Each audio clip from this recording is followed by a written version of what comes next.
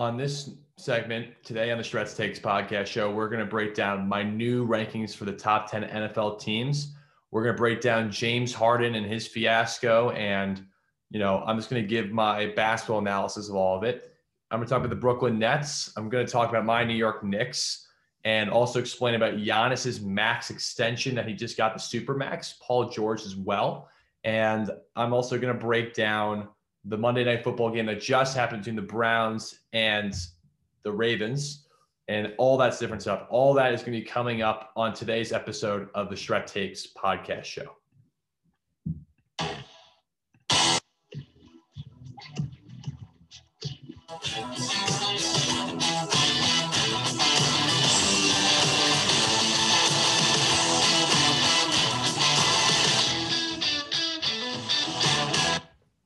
Welcome back to the show. I'm glad you guys can join us from wherever you are. And the things I'm going to break down are pretty simple. Let's break down just the stuff I want to talk about. Different stuff in the NBA, which I will get into later in the show. Start the show is going to be strictly NFL talk, and I'm going to talk about all the different stuff that's been going on within the NFL in terms of my new rankings, what I really think of teams like the Bills and the Steelers, and other stuff like that. So I'm going to jump right into my rankings for you guys. Number one, let's go into the rankings I had last week.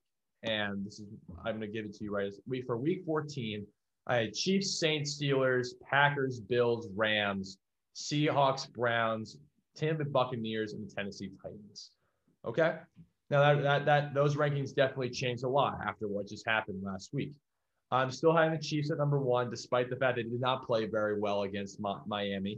Patrick Mahomes threw 3 interceptions, but they still are the most talented team in football, and they have the best record right now in football. So right now, until someone proves to me that they can knock them off, I think I'm still going to leave them there just because I think that they are still way too talented, and they're still winning games despite the fact they're not playing great. The Packers, I have it number 2. The Packers right now have an unstoppable offense. Aaron Rodgers is my pick for the MVP this year, and that's because of just all the numbers except for passing yards. He's better in completion percentage than Patrick Mahomes. He has the best QBR in the league, the most touchdowns, the fewest interceptions, the best touchdown interception ratio in the league. His team is 10-3 with less weapons. I think the Packers have explained themselves. Now, their biggest problem is their defense, but they did show the ability to stop the run, so they can continue to get better each week defensively. This team can challenge. Them and the Saints, I think, are the 2 best teams in the NFC, and I think the Rams are the 3rd best team. I think that these teams, except but the Packers themselves, can really make a push for the Super Bowl if their defense shows up when they need them to. And especially if they get home field advantage, which I think they will, they have a chance to really make a good run because I think for them, the key is home field advantage. Now, at number 3, I got the Buffalo Bills. And that's going to sound like, oh, wow, you're just, riding the hot streak of the Bills. Look, the Bills have their problems as every team, but the Bills have been playing really, really well of late. They just, let's be honest, they demolished the Pittsburgh Steelers. I know the score didn't really reflect that. They beat them up pretty good in the second half. For basically the second quarter on, it was strictly Bills. And Josh Allen, despite the fact that he had a bad start, he's been getting better, and he's been proving to do different, better things week in and week out. Now he does. Again, he's not a guy I necessarily trust yet. I think he's an elite quarterback, but I also think that he's not the top tier guy yet because I think he still has a tendency to be a little turnover prone, make some careless decisions with the football. But their team as a whole, good running game. Their passing game has really gotten a lot better. Their defense is good, so they are a top 3 team. I think the way they're playing. Do I think you see them beating the Chiefs? Maybe, but they have as great a possibility of beating the Chiefs as losing in round 1 of the playoffs, in my opinion, just because it all depends on how Josh Allen plays. If Josh Allen plays as well as he's been playing the last couple of weeks, then yeah, they can challenge the Chiefs. But if he has been like what he was during that little skid they had in the portion of the season, then they could honestly lose to a team like the Browns or the Colts in the first, round of the playoffs, right? So that's where I kind of go with all like with the Browns. Sorry, not the Browns, the Bills. Even though I still think they're a top 3 team because they just beat the Steelers, I think they are still a top 3 team. But again, they are flexible based on how Josh Allen plays. That's really their only falter. Number 4, I have the Saints. The Saints took a big hit for me just because Their loss to the Eagles, I think, really hurt them. Taysom Hill looks, again, a little bit anemic at quarterback. Not saying that he doesn't have the potential to be good, but right now you're looking at him. He's not as accurate with the football. He's not as great when they have to come back. And if you look at if you look at Drew Brees has the ability to be very accurate in football, even at his old age. And when they get him back, I think with that number one defense in the NFL, they have the potential to win the NFC. Now that depends if Drew Brees is what he once was early in the season, but I think they have a chance to beat the Chiefs this weekend. I don't think they will, but they definitely have a very, very good chance. And I think that their defense is good enough. It's all going to depend on if Taysom Hill can play decent enough at quarterback till Drew Brees comes back. This team's the best team in the NFC. But if their offense continues to falter and struggle and they don't get home field advantage, I think even despite the fact that their defense is so electric, they need that home field advantage because it's so hard to play at Lambeau Field. You don't want that for them. And right now, they're a step below the Packers just based on that loss they just had to the Eagles. The Packers blew the brakes off the Eagles just a week before. Number 5, I have the I have the Rams at 5. Now you're going to say, why did Pittsburgh slide from 3 to lower than 5? Why are they in the top 5 anymore? Well, I think the Rams are simply better. The Rams last week played better. They're playing better. They're 4-1 in their last 5 games. Jared Goff, even though despite the fact he was turning the ball over a lot, they are still finding ways to win games. And he manages. He's a game manager, a good game manager, and if they're running games on point, again, their defense is so elite that you can't really score against them because you can't make any mistakes. And New England's offense was not that good, and that's why the Rams, in my opinion, can be the dark horse to win a Super Bowl. And that's because you have your favorites, right? The favorites are like the Chiefs, the Saints, the Packers, probably the Bills now are in there. But the dark horse is the Los Angeles Rams because of their defense.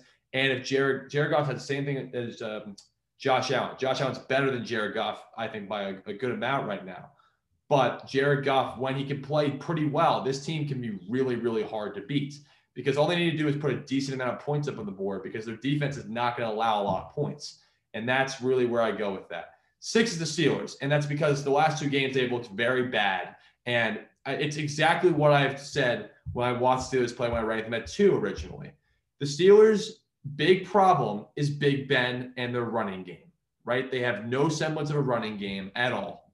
And I know Pittsburgh fans are going to probably be angry at that, but they don't have a running game. They have no running game this year. Since the early part of the season, they have no running game.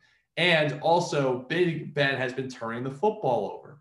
And exactly as I've stated, the problem with them is Big Ben turning the football over. They're not going to win games as high as games, not because Big Ben isn't clutch, not because he isn't a great quarterback, but you're asking a nearly 40-year-old quarterback to throw the ball 40 to 50 times a game. That gives a lot of opportunity for turnovers and a lot of opportunity for error. And that has been shown the last 2 weeks to be the case. And look, can Pittsburgh turn around? Sure, they definitely could turn around. But they don't look as impressive as they did, the first early part of the season. And I think it's just because, again, they lost sort of their identity in the offensive end. 7 is the Seahawks. The Seahawks do not change based on the fact that they just beat the Jets. Anyone can beat the Jets. The Jets are terrible, okay? As shown by their horrible play calling by their former defensive coordinator, Greg Williams, of blitzing on a final play against the Raiders, right? The Jets are just terrible, right? They're terrible. The Seahawks still have their issues, right? They have a terrible defense, and Russell Wilson can be turnover prone at times too, right? Even though he's a great quarterback, even though he's one of the best quarterbacks in the league, it's just who they are, right? They lost the Giants because they don't have the flexibility necessarily to always win if Russell Wilson's under pressure, because Russell Wilson does rely a little bit more on pocket passing than maybe a guy like Kyler Murray did, right? But their big problem is, again, they put a lot of emphasis on Russell Wilson to deliver every single game. It's like Big Ben, and that's a problem. If you don't have the right offensive schemes, it sometimes doesn't work. Just because you have the weapons does not mean it's going to always work out, right? And he's getting pressured more and that kind of stuff. So the Seahawks are a very good team, but their defense and I think their questionable decision-making in the offensive end pushes them down to 7. Now, at number 8, I get the Tennessee Titans. I think just because, look, they beat the brakes off the Jaguars, right? Derrick Henry is having one of the best years any player's ever had. And in terms of running the football, he ran for over 200 yards against the Jaguars. He's unbelievable. You know, he's definitely a top 3 MVP candidate. He could be pushing for number 2 at this point, the way he's been playing. And that's just how I feel. Their team lives in, because Ryan Tannehill's not making many mistakes. Their defense is still suspect, but their running game is so good they can control the pace, control the clock, and that's why they are number 8 on my list. Number 9 is the Indianapolis Colts. The Indianapolis Colts destroyed the Las Vegas Raiders, 44-27. They look better and better each week. They have a good defense. They have a pretty good running game. Philip Rivers is playing pretty well. The Colts are number 9 on my list. Number 10, this is going to be a little surprising, even though they lost to Monday night, is still the Cleveland Browns. Why are the Cleveland Browns number 10 on my list? Because Baker Mayfield has proven more. He's performed really well the last 2 weeks. Their running game has still been on solid. Now, their defense needs to be a little bit better, but they do look like a playoff team. Now, why are the Buccaneers not in that? Because the Buccaneers looked not impressive against the okay Minnesota Vikings, right? If Dan Bailey knew how to kick a field goal correctly that game, I'm not saying he doesn't know how to kick a field goal, but if he knew how to kick a field goal correctly that game and just didn't have an off day, we would be talking about them much differently today. They don't still look that impressive to me. And that's just where I put them. They're down the list. So that's my top 10 rankings. Now, I also want to talk about the Monday Night Football game that I watched. Now, the thing I'm going to talk about the Browns is simple with this, right? Lamar Jackson played great. So did Baker Mayfield, right? Arguing which one was more impressive, that's not what I'm really here to do. I'm stating on what happened, right? Basically, right, 47-42, big lead by the Ravens in the second half. Baker Mayfield comes back and makes it a game. Lamar Jackson gets cramps, comes back and throws a 44-yard touchdown. But let's just take all that into account. Baker Mayfield played unbelievable in the second half after throwing that interception. Lamar Jackson was great with his legs. And again, Lamar Jackson proved again why he's so special as a running quarterback, right? And I think, that's just the one thing about him. He's a special athlete, a once-in-a-generation type athlete. If he can throw for more yards, he could be, honestly, the best quarterback in football. But it's just, he doesn't throw for enough yards. But he was good enough and sensational enough for them to win that game, even though Baker Mayfield probably had his best game of the season in terms of the second half against the Ravens. So both teams are really good. The Ravens are still, I think, on the outside looking in right now, and we'll see what happens with them. But if they continue to play like that, they can definitely get in the playoffs and make some noise because I think of just the potential they have on the offensive end. That's where I go with that. The Eagles, okay, now this is where I get a little annoyed. I'm a Giants fan, right? But I'm taking bias completely out of this, right? The reason I'm sick and tired of hearing about the Eagles is because the same thing every week. Oh, what about Carson Wentz? Oh, Carson Wentz this. Oh, Carson Wentz that. Now, it's tough because Carson Wentz was a good quarterback in 2019, and he's horrible this year, right? But I've stated that before, right? Jalen Hurts played great, right? You start Jalen Hurts now. You forget about Carson Wentz. You trade him to somewhere else because it's not going to work out anymore, unfortunately. And I want Carson Wentz to be successful somewhere else, right? I think he has a lot of potential to be a good quarterback. But he's not good this year, and the Eagles need to change. Now, is Jalen Hurts the quarterback of the future? I don't know that necessarily. But he looked really good against one of the best defense in the NFL. And, you roll with that until it turns into something worse. Now, if the Cardinals, he can't come out like the Giants did. They got to come out with some sort of urgency. They have to come out with the same thing they did, the same kind of play calling, right? It can't just be they play up for one team and then down for another. Right. And I think that, with Jalen Hurts, hopefully they can do that. That's all I'm going to say on the Eagles because I'm kind of tired of the Carson Wentz talk. On the next segment of the show, I will be talking about James Harden, the Brooklyn Nets, and others, and Giannis Antetokounmpo and Paul George Supermax contracts to end the show up. So stay tuned for that on the next segment of the show. Welcome back to the show. Now I'm going to break down a few things in the NBA. First, starting with James Harden, okay? So here's what I want to say with James Harden, okay? If you haven't had a chance to read an article by The Ringer talking about player empowerment and the cons of it, I encourage you to look that up because it's talking about James Harden. This is exactly getting to the point I want to bring up today. There were different reports today that the Rockets have catered their team around what James Harden wants and what he kind of desires within the organization, right? They put up with the fact that he's going out to clubs and all that kind of stuff. And for example, the fact that he's starting is mind-boggling to me because of the fact that he wasn't at training camp. He was out partying in Atlanta, and he claims he was with his trainer. Okay, let's be honest there.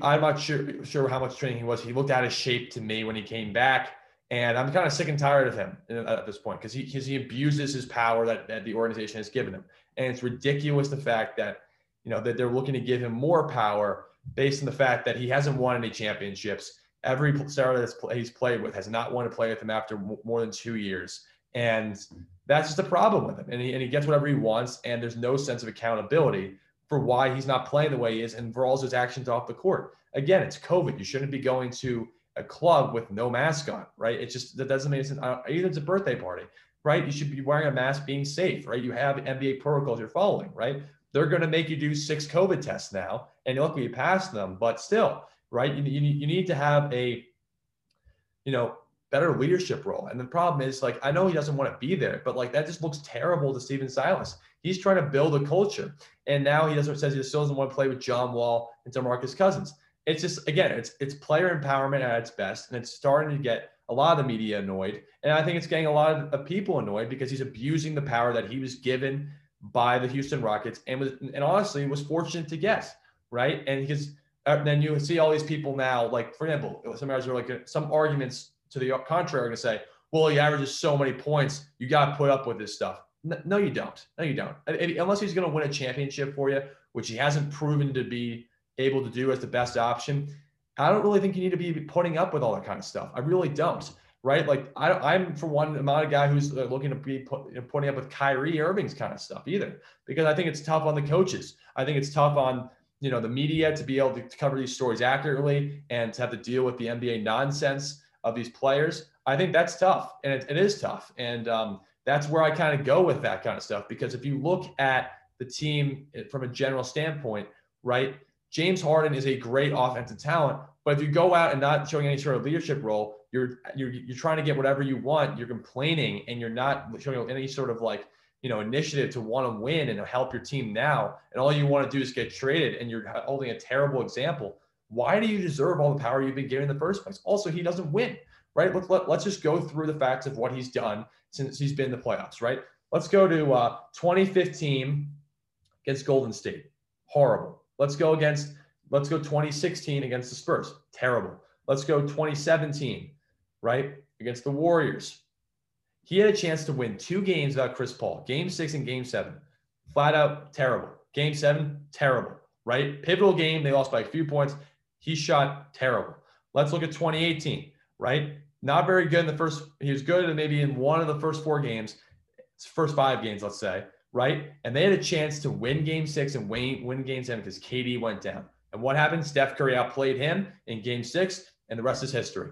That's the problem with James Harden, right? You're giving all this power to a guy that doesn't win, right? And then he abuses it by doing whatever he wants and complains about getting whatever he wants. Now, this is from reports. I've seen this within the Rockets. They do whatever kind of he wants. If he wants to go small ball, oh yeah, sure, we'll go small ball, right? And the message to the other players is, oh, you can do whatever you want, and there's going to be no repercussions for your actions. Now, I don't know James Harden personally. I don't know what he's at, but I'm saying this is what the problem from the outside looking in is, right? And this is the problem with James Harden. There's no repercussions for what he's doing, right? Just 6 COVID tests, he should be fine.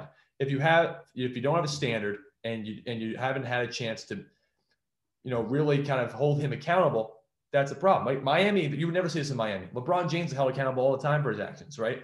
Now LeBron's older, he's wiser, so he can hold himself and his teammates accountable. That's why you don't see a lot of problems with LeBron-led teams, right?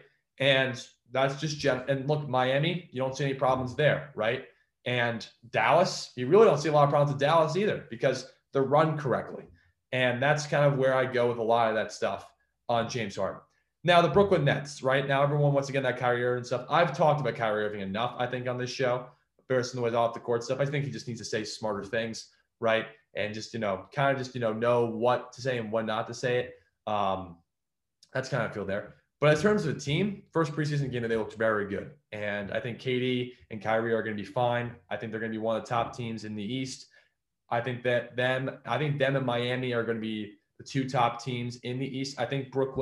I actually think Miami's going to get out of it, but Brooklyn has the most talent to win that entire conference, right? If they're clicking on all cylinders, they should win. But I like Miami's team. I like their structure. I like their toughness.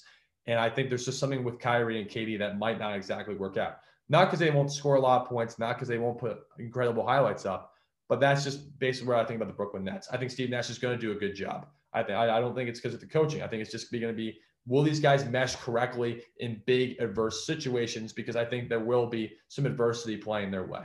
But I'm saying don't count out Miami just because they're not as talented as Milwaukee and not as talented as Philadelphia and not as talented as Brooklyn. That's all I got to say there.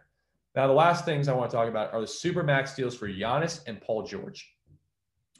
The differences, and I want to explain why the Giannis deal is good for Milwaukee and it's good for the NBA, and what the problems is with the Paul George deal. All right, so I'm going to break those down simply.